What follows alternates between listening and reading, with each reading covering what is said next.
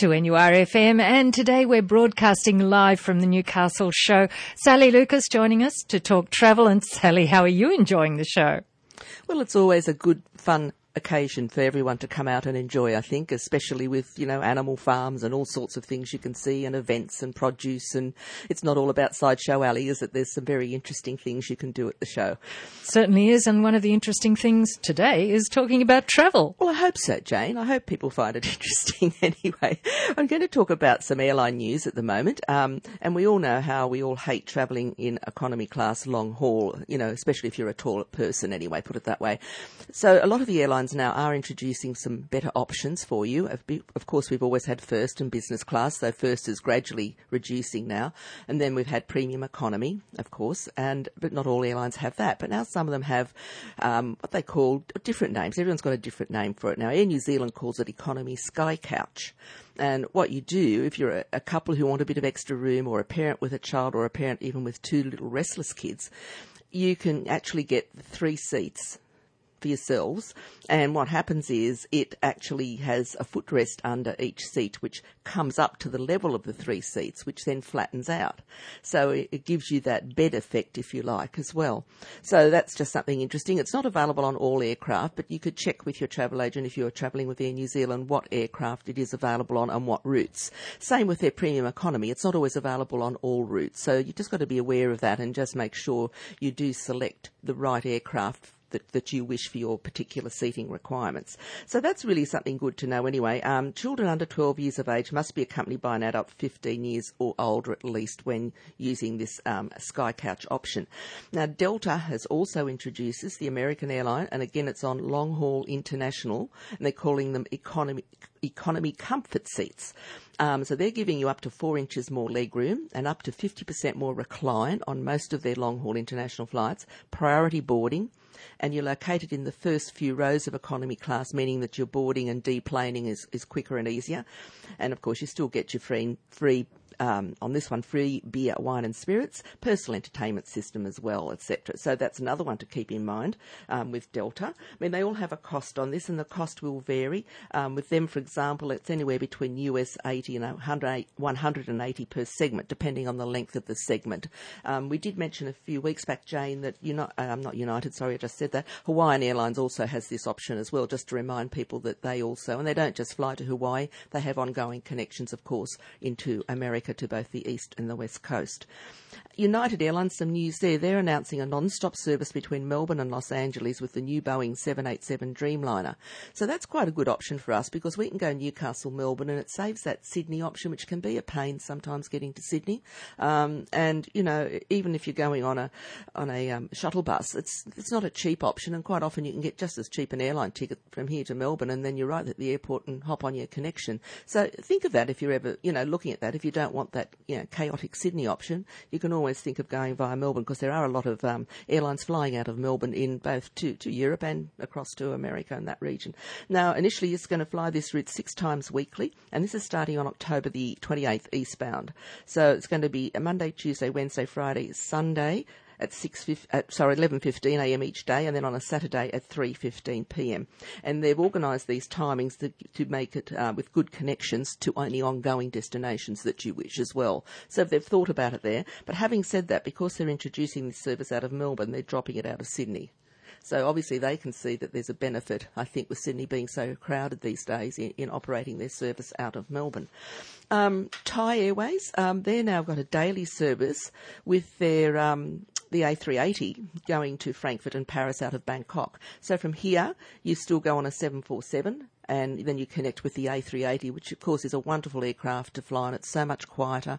It really is. It's unbelievably a much nicer aircraft to fly in if you've got that option. So just keep Thai in mind as well, at least on that long-haul sector from Bangkok, you do have the A380.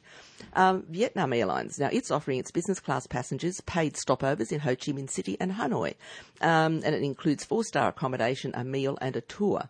So that's not a bad deal for anyone who's flying business class. And they've also got very reasonable business class airfares through to Frankfurt, London, Paris and Moscow as well, just just to keep that in mind. Almost half the price of anybody else if you're thinking of travelling business class. So Vietnam do fly into Australia? Yes, they fly daily via Ho Chi Minh to Hanoi. You've got to stop over, have a transit stop in Ho Chi Minh because that's their main point of entry. But you certainly then can just connect straight through into Hanoi if you wish to go to the north first. But it is a daily service, and they've got, as I said, now these ongoing connections to Frankfurt, London, Paris, and Moscow. So it's good, and it's a lovely service. They're not, how would I explain the Vietnam staff? Do everything that is need to be done without being, you know what I mean, overly zealous. But they're very polite, very well dressed, well groomed. Everything's lovely. Maybe it's because of the language. They're not as confident, so you're not going to get that same sort of, attention you might get from, say, Qantas staff who are really talkative and chatty. But they'll do everything that needs to be done, is what I'm saying, and they do it well. Also, just to the last thing with the airlines, Jetstar is beginning Melbourne to Auckland flights daily as well with the 787 Dreamliners, which means 3 times a week Kiwis and Australians can experience new aircraft to New Zealand as well. So there we go. A lot of things happening in the airline industry. We're talking travel on 2NURFM. Sally Lucas with me, Jane Kleinen. Sally, we're looking for otters. Are we likely to find any in Australia? Oh, well, only in a zoo, I think, Jane. But this is talking about wildlife in Alaska, and instead of it being an utter delight, we're going to call it an otter delight. And if you happen to be cruising the Alaskan coast, you will get the opportunity to do a shore excursion from Sitka, which lets you go out to experience, of course, the wildlife like whales and dolphins and otters. And the collective noun for otters is a raft. A raft of otters. A raft of otters. And I guess that's the reason why is they lasso themselves together with kelp, apparently, that grows around, which stops them. They sleep a lot, apparently, and it stops them from drifting away from each other. So clever little things, aren't they? And when you get closer, the photos I've seen are just adorable. A lot of them are females. They float on their back, cradling their young on their tummy. And some of them is almost as big as their mums. But apparently the pups will stay with their mothers for up to 12 months, and they're considered some of the best parents in the wildlife world in their parenting. And so there's a lot of children stay at home for quite some time, and they're most attentive, apparently, and the most attentive nurturers, they say, on the planet. So that's really interesting, isn't it? When you think once upon a time, of course, that the otter was almost extinct because it was being killed and hunted for its pelts. But Sitka, of course, was originally occupied by the Tlingit Indians until after a lot of bloody battles it was taken by force and became the capital of Russian Alaska by 1808. So the city still has remnants of Russian architecture there, of course, and here's where you can do this wonderful cruise. But the US, just to let a bit more history, bought Alaska from Russia in 1867.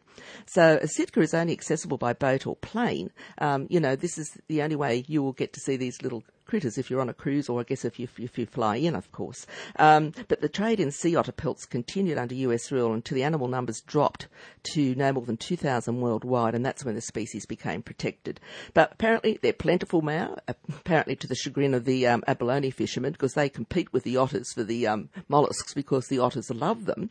And the otters, which is really interesting, have a little fold of fur in which they carry a round stone, and they employ that with their dexterous front paws to crack open the abalone shells. Oh, how clever. How clever are they? What an overdose of cuteness, I'm sure. You'd be out there cruising around watching these, humpback whales and eagles and starfish, and they didn't get to see any bears on this particular day. These people did this cruise, but it was a lovely little article, and I thought if you happen to be in that area, the photos just to me, I just think, oh, how cute. And they are adorably cute. But that was just something interesting I thought I'd pass on if you're cruising or in that area of Alaska.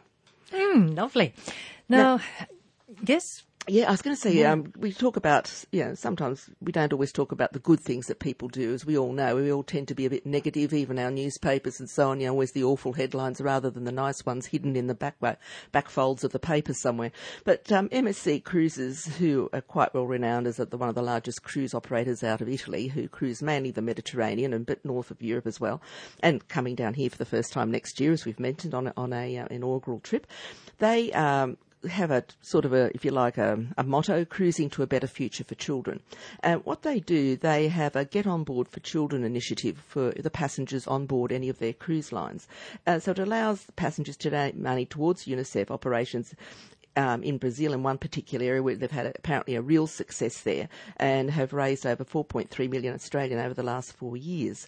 But they've also created a new partnership with UNICEF to send ready-to-use therapeutic food, they call it RUTF, food to other developing countries. So about 3 sachets of this food that's produced 4 to 6 weeks for 4 to 6 weeks, can put a child out of harm's way. So this is really an interesting thing to do, isn't it? And all the passengers have to do is donate a minimum of $1.50, and that will buy 3 meals of RUTF food. Whereas a full treatment that lasts the 4 to 6 weeks would cost about $65 Australian dollars. So it's just a nice thing if you felt like participating in doing that, in helping. We know there's lots of children suffering in the world, and any little bit I guess we can do, and I congratulate MSC on that initiative. I think it's a nice story for a change, isn't it? And you've got another nice story coming up now. I do. It's the Hurtigruten cruise line. Its oldest vintage vessel, the Lofoten, is its 50th anniversary this year. So they're doing lots of special cruises, special celebrations, extra special Norwegian cooking on board. And as we've said before, you've got to remember that it's sort of in between a cruise ship and a ferry, because it's something the government has assisted and that gets produce and goods into people all on these wonderful fjord-line coast of Norway. And you can get to experience this, but this year you can get to do it and also celebrate their oldest vessel doing 50 years of just that. And the celebrations will be on all their vessels, will it? Yeah, it will be, but they're mainly their vessels are all offering some different offers this year, Jane. Of course, we had still having the wonderful Aurora Borealis that's been at its best, and they're hopeful that, next November when that starts up again. But they're certainly doing a lot of things. They're doing even menus on board the Lofoten reminiscent of the 1960s and all sorts of different celebrations. So lots of extras that you wouldn't get normally if you wanted doing it on that particular vessel because of its 50th anniversary. And because of its age, it's a gracious one. A very gracious one. She looks beautiful there. Thank you, Sally Lucas. Thanks, Jane. And we will talk travel again next Friday after the 1 o'clock news on 2NURFM.